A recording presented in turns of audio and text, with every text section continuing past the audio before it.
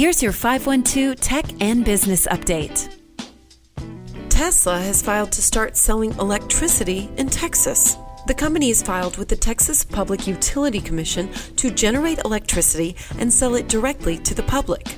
Tesla has not revealed its exact plans, but did say in its filing it plans to sell electricity directly to consumers with a focus on those who already own Tesla cars. The company has a solar energy unit, with most of that business focused on installing solar panels on homes or other buildings, which are then linked to batteries, which Tesla has branded as Powerwalls, used to store excess power captured during the day to provide power at night.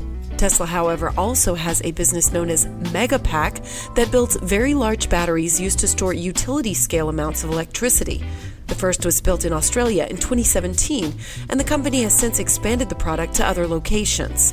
Tesla is said to be investing more of its cash in Megapack, with Gambit Energy Storage LLC, which is a subsidiary of Tesla, building a more than 100 megawatt energy storage project in Angleton, Texas, which is a battery the size of which could power about 20,000 homes on a hot summer day.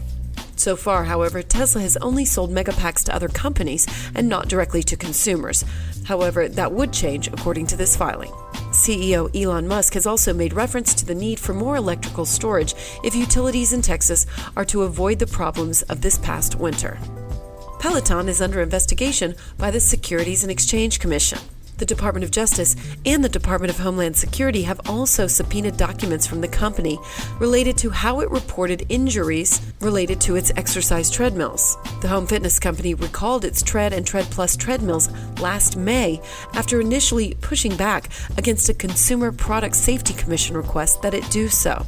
There were 70 injuries reported and the death of one child involving the treadmills. The company is also the subject of numerous lawsuits, and the recalls are expected to cost Peloton $165 million in lost revenue.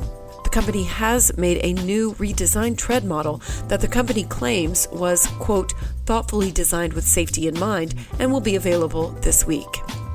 And so far in 2021, many companies have relocated and opened Austin headquarters. Just a few include Green Dot, a digital bank and fintech company that moved from Pasadena, Ninja RMM, an IT management platform that relocated from San Francisco, GovOS, a government software provider that relocated its headquarters from Dallas to Austin, iFlyVC, Markaz, BlackCap, Invisible, and Harmonate, which specializes in expediting private capital document processing and data operations, which moved from California to Austin.